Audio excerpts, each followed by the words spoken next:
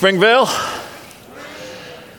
We've been in a series called Delivered, and the idea behind it is that we have emotions that hold us prisoners to behaviors and attitudes that actually harm us and the others around us and make us ineffective in our walk with Jesus Christ. And so there are four. I couldn't get Andy Stanley to come and preach, so I just have been using his book as a basis as he explores these four emotions. And I highly recommend Four Enemies of the Heart for you to get and read. If you want a better treatment of this than you're getting now, go to him. He'll give you an incredible treatment of these.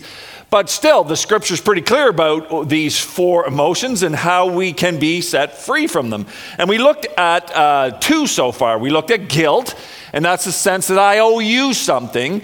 And when we feel guilt, and we will feel it regularly, often, frequently in our lives, it comes and goes. When we feel it, the way we deal with it is we confess it. And that brings it to light and puts an end of the guilt. And then we talked about anger, and that's the sense that you owe me, and I'm angry at you for what you have done, what you have said, how you have treated me. And the way to deal with that is to cancel the debt, to forgive it. Even if the person doesn't feel they've done wrong, if you've been hurt by them, even if they won't admit it, you can still cancel any debt you feel. The third emotion I want to talk about is greed, and this is the one that I think most of us are asleep about. Now think about that. This is the one that is the hardest to recognize in our lives for a number of different reasons. We recognize anger and guilt pretty quickly. But greed? When was the last time you said, man, I feel greedy?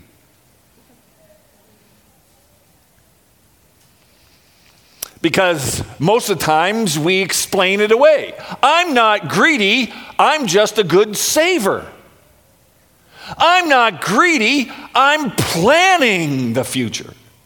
I'm not greedy, I'm frugal. And here's the issue.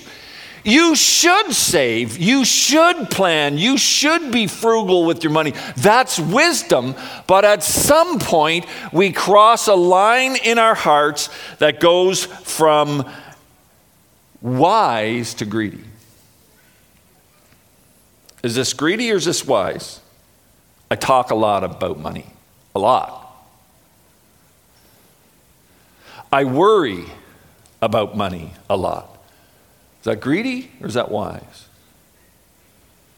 I don't give abundantly. Well, I know that isn't wise. So, yeah. I'm reluctant to share things that I own. I quibble over small amounts of money. I talk as if I have just enough to get by. I create secrecy in my life about money. I tend to keep reminding people what I've done for them. I am reluctant to express gratitude for things that people do or give to me. I'm not content with what I have. I often want more. I attempt to control other people or organizations by the money that I give. I give it so I get say. And it should be used how I think it should be used. You see, the greed is not a financial issue. It's not how much you have. It's not how much you make. Greed is a heart issue. It's how much you want and how much you keep. And that's critical. Because we give it over to, we explain it away by looking at somebody who's got a lot and made a lot, and we think that's greedy. But the scriptures does not say that that's greedy, because it's God who gives people little or much. What greed is the sense that I owe me. I have the right. I've earned it. It's mine. I can use it as I want. I owe me, and therefore it's seen in what we want and what we keep, not what we have.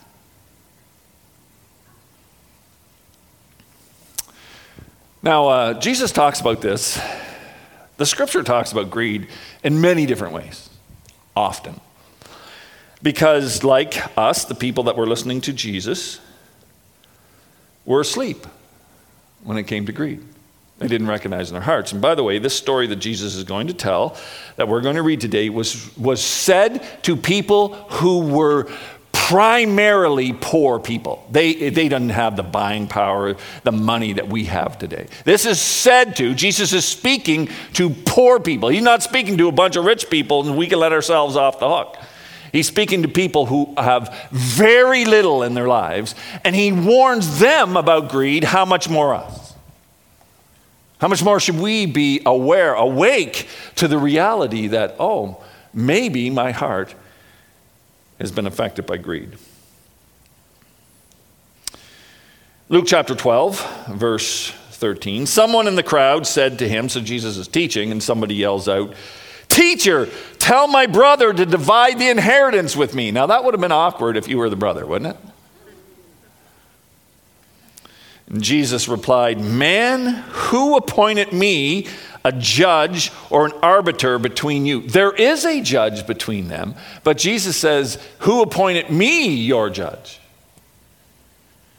And then he said, "Now watch out." Now he uses that comment, yelled out. That's why I guess we don't yell out in our services, because if the pastor were smart enough, he'd use those as an opportunity to teach about what we were yelling out.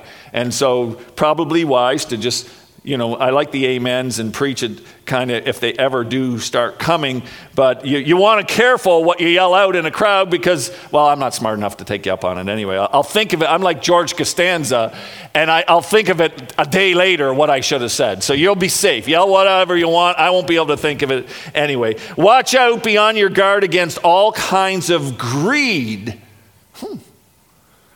This is the platform Jesus is using to say, I want to talk to you relatively poor people, about all kinds, not just greed, all kinds of greed. Life does not consist in abundance of possessions. It's not about life isn't about what you want and keep. That's greed. So I was at the cottage, this is a couple summers ago, and I forgot to bring something to read, so I looked, and Crystal's mom has a whole bunch of Reader's Digest. Now, some of you don't have a clue what they are, but some of you know what they are. And they're condensed nonfiction ones. And I pulled one out, and it was from 1988.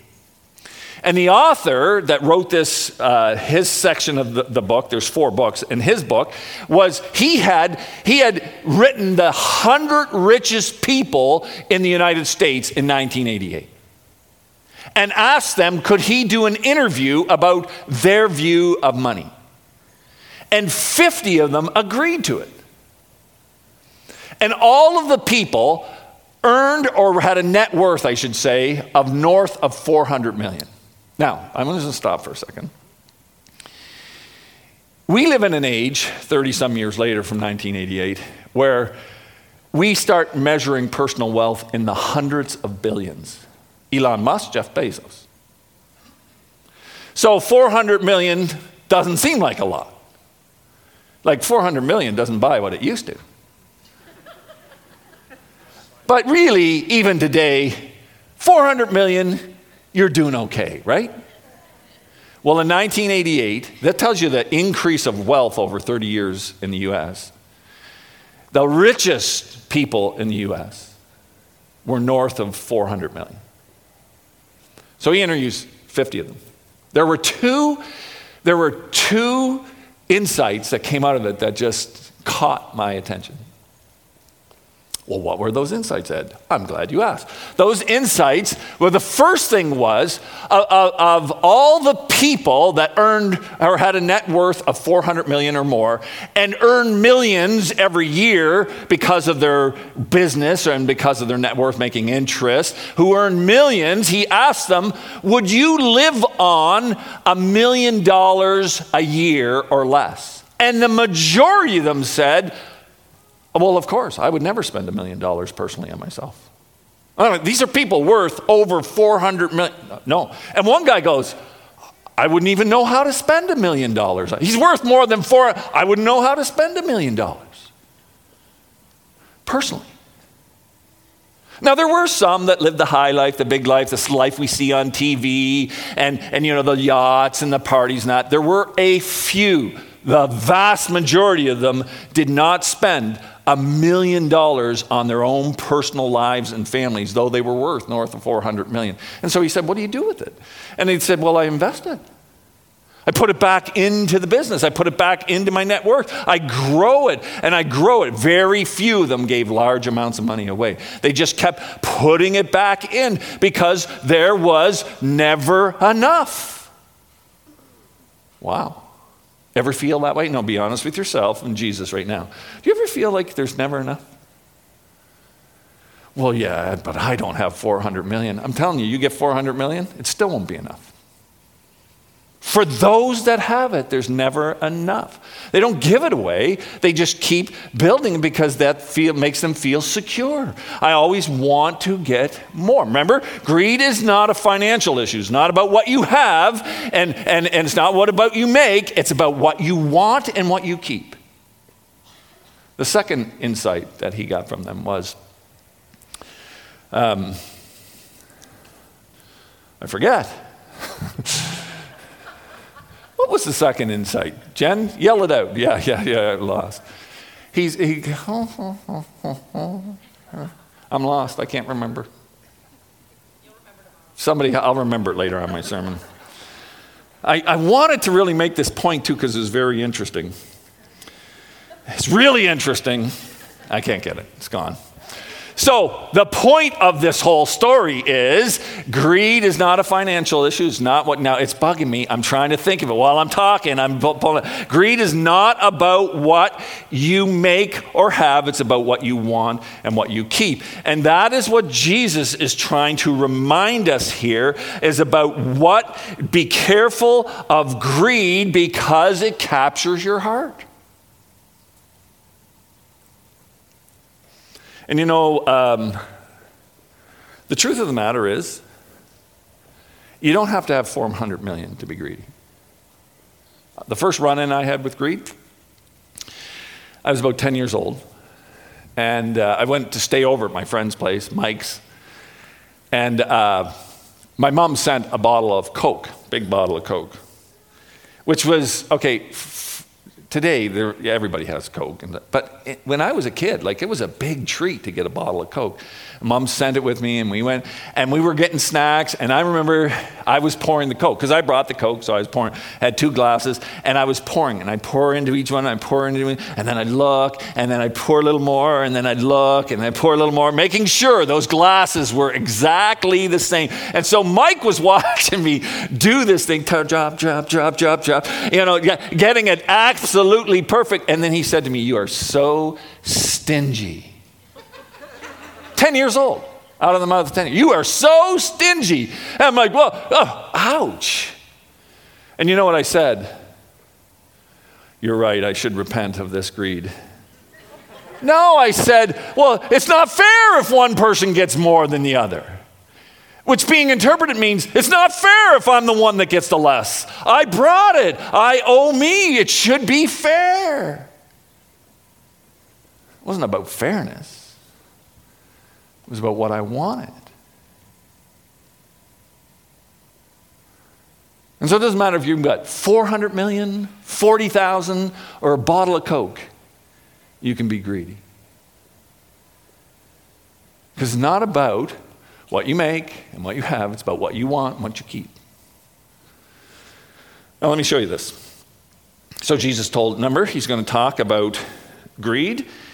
And Jesus said, the ground of a certain rich man yielded an abundant harvest.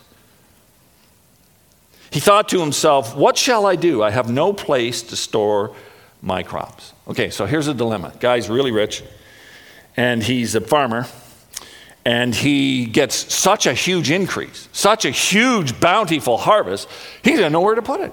And so he's got a problem. And he asks a question. What is the question he asks? What am I going to do with the extra that I have been given? What am I going to do with my harvest? Let's see, that's the wrong question. I mean, if anybody knows we have what we have because we are given it, it is a farmer. Farmers work hard. They work hard planting seed. They work hard investing. They work hard in caring for their seed and their fields. But they know that in the end, if there is too much sun one season, or too much rain one season, or too many pests one season, they will get a small harvest. And if there's a famine, they will get no harvest. And so they know that though they have to work, what they get is really not controlled by them. It is controlled by the God who controls the sun and the rain and the pests. And so if you have extra, or rather if he has extra, it isn't because he's been so, frugal and so great and worked so hard, and this is all of a result of him. It's because in a system of God's opportunity and provision, he did his part, and then God did his part, and he is now benefiting. And his question should not be, what should I do with this? The question should be, God, why did you give me this extra? Well, that's a different question.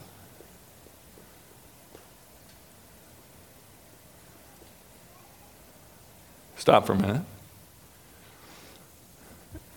Some of you are getting your tax refunds back. Some of you may be getting an inheritance hitting your accounts, or bonus from work. What's the question you ask when you get that extra? Is the question, what will I do with this extra? Or is it, God, what do you want me to do with this extra? They're two very different questions, and they show a very different heart. One heart thinks, I have what I have because I have earned it. I have worked for it, and I have done the best. And it is because of me that I have what I have. And there is truth in that you must work in the economy of God. We have our part, and we must work, and we must do our part.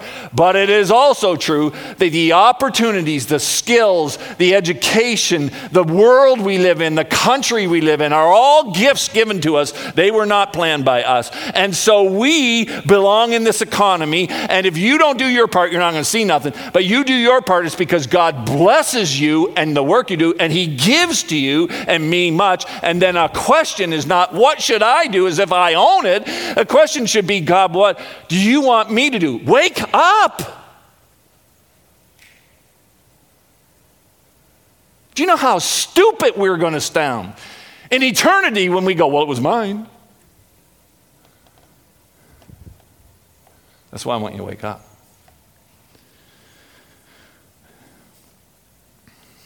And then he said, so what am I going to do with all this extra? Really, the question should have been, God, what do you want me to do? And then Jesus said, this is what I'll do. In other words, the rich farmer says, this is what I'll do. So he has a solution. I'll tear down my barns and build bigger ones, and there I will store my surplus grain. And I'll say to myself, you have plenty of grain laid up for many years. Take it easy, eat, drink, and be merry. That's his solution. So God has given him the increase. His solution is, hey, I'm going to increase my standard of living. Right? The barns that he had represented what the lifestyle that he had before that and the extra that he stored. And he goes, well, I've got all this more. I'm going to tear down my barns, build bigger ones. I'm going to increase my standard of living. And let me just translate it a little bit. And then I'm going to take life easy. I'm going to move somewhere where it's warm. I'm going to play golf. I'm going to eat well, walk on the beach. My kids aren't going to have to worry about me. I'm going to live out my dream for my life. That was his plan. Now, if you're honest with yourself, you might be thinking, Ed, isn't it good that he planned his life? Isn't it good that he planned for his retirement? Isn't it good that he planned for how he was going to use that money? Isn't it good that he planned that his kids won't have to look after him, the state won't have to look after him? Isn't it good that he planned? I love Andy Stanley's insight into this. The problem is not that he planned ahead. The problem is that he did not plan far enough ahead. Why do I say that? Well, I didn't. Jesus says it. Verse 20, but God said to him, you fool, this very night your life will be demanded from you. Then who will get what you have prepared for yourself? We forget this. But it should be obvious to us. Just look around. Everybody you see, go ahead, look around. Everybody you see, dead. 100%. We're all going to die. And everybody you see, think about what they own. Their house, their cars, their money, their bank accounts, their RSPs, left here. Everyone. Every single one of us. The problem is not that he planned. I think it's great that you plan the use of your money. I think it's great. I think it's necessary you plan out your retirement. I think it's necessary that we plan how to use our money. But all of that should be done within the context of one day I will die and it all stays behind and somebody else gets it, which is a bit of a kick in the gut. Right? While I'm here and I keep it for myself, God says, well, when you die, I'm just going to give it to everybody. So you could have given it to people, but you didn't. You kept it for yourself. So when you die, it's just going to go to a bunch of other people. It all goes somewhere else. The question is whether I'll be giving it or God gives it away. But it does get given away. And here's the thing. He doesn't realize, he didn't plan far enough ahead. He planned, I'll be happy, I'll be walking the beach, I'm going to work on my golf game, I'm going to eat nice, the whole bit. But the problem is that's not the end.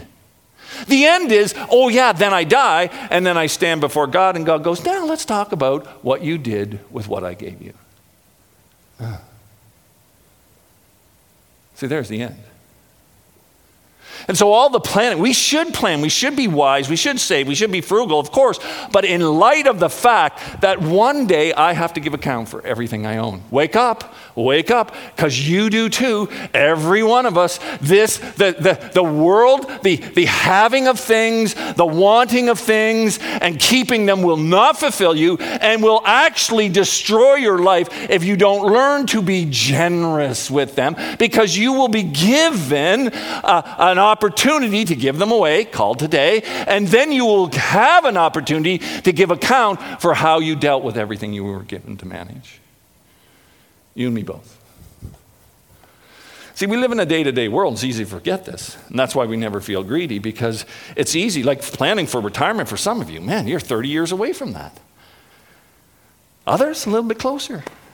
Seems so far away. But that's not the end. The end is when you stand before Jesus and he goes, now let's talk about the money I gave you. No, yeah.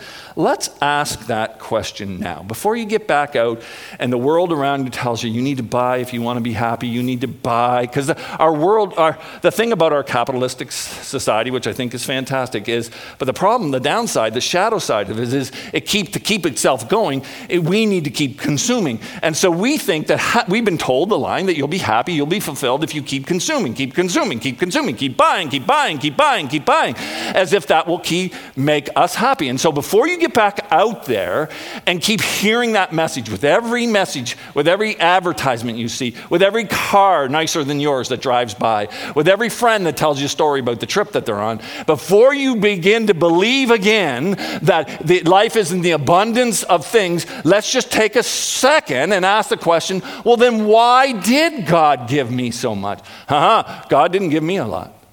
Not compared to my brother, not compared to my parents, not compared to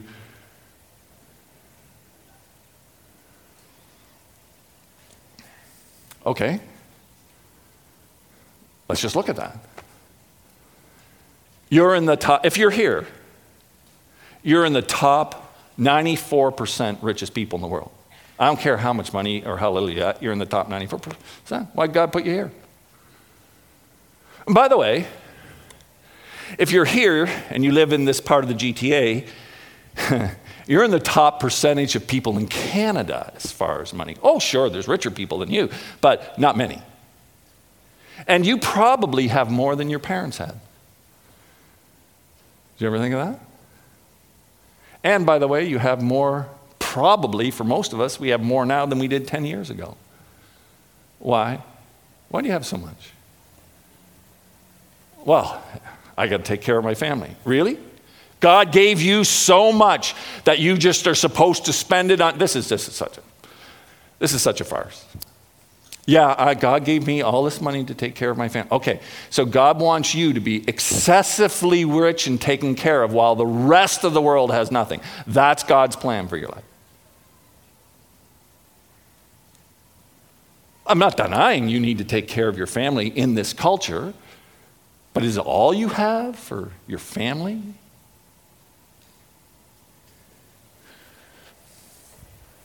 Well, God wants to take care of me to maintain my lifestyle.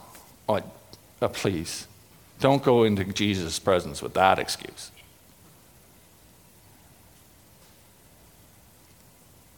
God has blessed me because I'm going to need to retire, and this is how I'll live. I won't have an income. Well, that's true. You do need to have an income. But really, that sounds a lot like this man. Everything you have is for you in your retirement?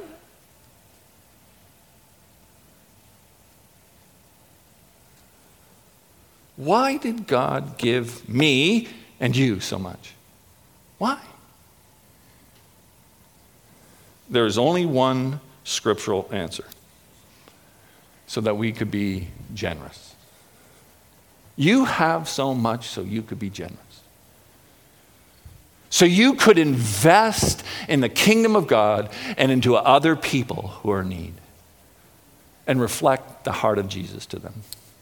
We have been so blessed financially. Wake up. We have been so blessed, not so we can consume. Though it takes money to live, I get it. I'm not downplaying retirement. I'm not downplaying education. I'm not downplaying having a house. It's all the reality of living. But we've got more than that.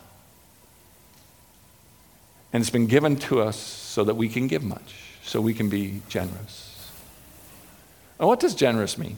Okay, use that term. Oh, generous. Be generous.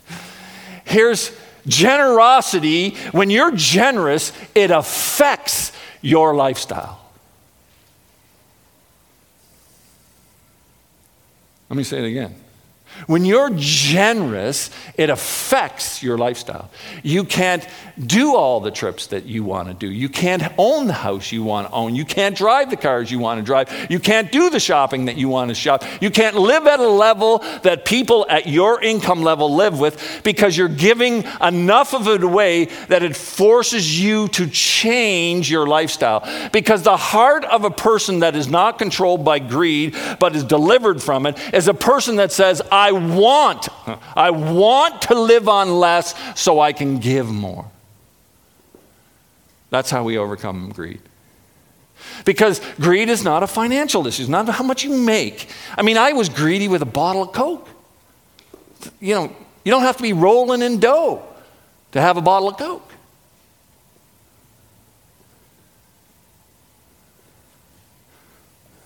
It's what I want and what I keep that reveals my heart. and yours.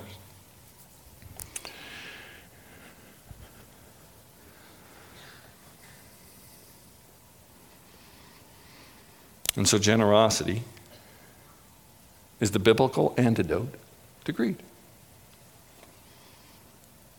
And generosity is a term that describes a person that gives a significant portion away of what they have so that they can't live the way they truly want. It changes your lifestyle. Now, for some of you, that description of generosity isn't enough, so let me just go a little bit further. The scriptures originally teach that followers of God, right from Genesis, the followers of God would give a tithe, 10%.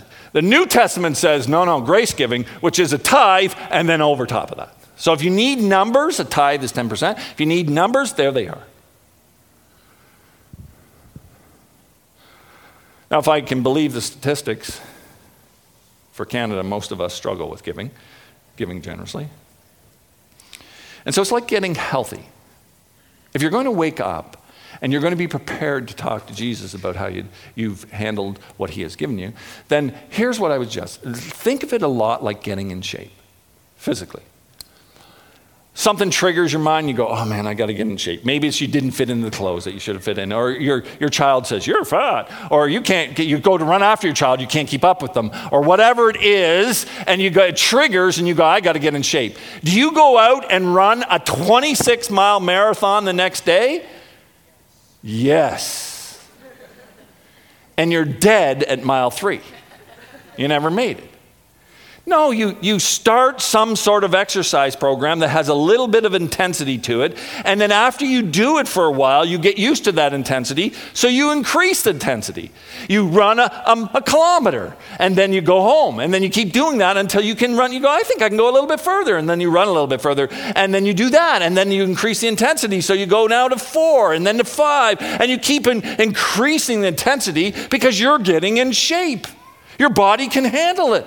And so that's the same way with giving. You start where your faith is. What can you give? What can you say to Jesus? I can start here. Well, then start there and then increase the intensity each time. Once you get comfortable with it, and you will, because funny things happen as you give. Number one, as you give, you want less. It's amazing. That's the way the Holy Spirit works. As you're generous, you give, you want less.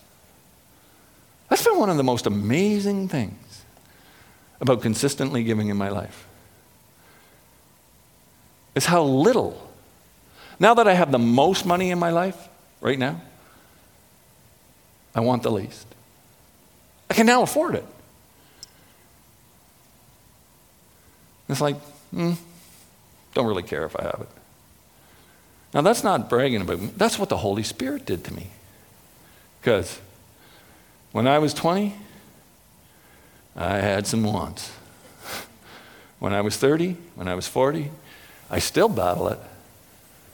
But for some reason, God has changed my heart through this generosity, giving generously. And as I increase it, I change. And then there's another thing. You learn to live. You begin to see how little you actually need and how joyful it is to give to different things. There's a deep joy in being generous. And that's why Jesus said, and he sums up, be careful, life does not consist in the abundance of things. And so greed is that internal motivation that says, I owe myself. And it reflects itself in what we keep and what we want. Generosity says, I give of myself. And it changes us from the inside out. My mother-in-law was, a couple years ago, was in a bank. She was actually physically in a bank, which you don't do that much anymore. But she was there in the bank. She had to make an in-person deposit. And the bank got robbed when she was in there. So some guys, masks on, the whole bit, guns, yelled at everybody on the floor. My mother-in-law is in her 80s when this happens, right? Early 80s. And everybody's on the floor, and they go to the tellers, give me the money! And they hand over all the money. And the guys get the money and run out the door. Caught 2 days later, but they inflicted that fear on those people in the bank. I learned that bank executives tell their people, their tellers, if somebody comes in and says they have a weapon and demands money, just give it to them. Your life and the lives of people around you are not worth that money. Just give it to them. Let them have it, let them go. The main thing is that you're not hurt. Now, what I find funny about this is when it comes to the banks, we so easily talk bad about the banks. They say your life is more important than your money. Give it away. But when it comes to Jesus, we say, my money is more important. And so I'm going to keep it. And we give up our lives to keep our money.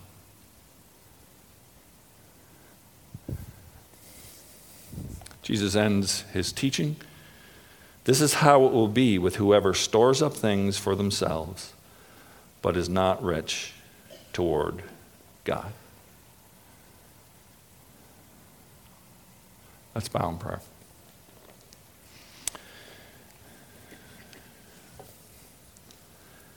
Father, we live in one of the richest societies in history, and even in our current world. And we have been blessed by you. We didn't choose to be born here. We were given that blessing from you. We didn't choose the abilities that we have and the skills that we have. They were given to us from you. We don't even create the opportunity. The whole country and the economy is all developed. We can't control that, but we get opportunities that come to us because of the economy we're in, and it's all given to us. And yet greed gets us to start thinking that what's mine is mine.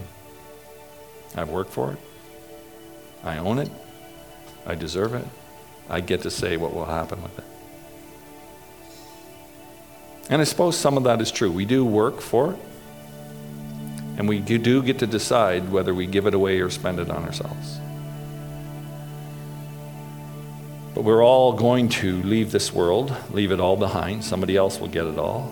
And then we'll stand before you and you'll ask, what did you do with what I gave you? And then we'll have to go through our lives.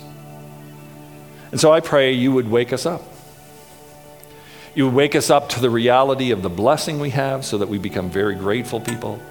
You will wake us up to the reality of the richness you've given us and we'll become very generous people. And that we will do this for you. And to be delivered and freed from this sense that I always have to have more. God, we suffer from this. It's true of us. This parable that you told really is applicable to us. But help us to take the knowledge we have received today and apply it to our lives and change how we handle.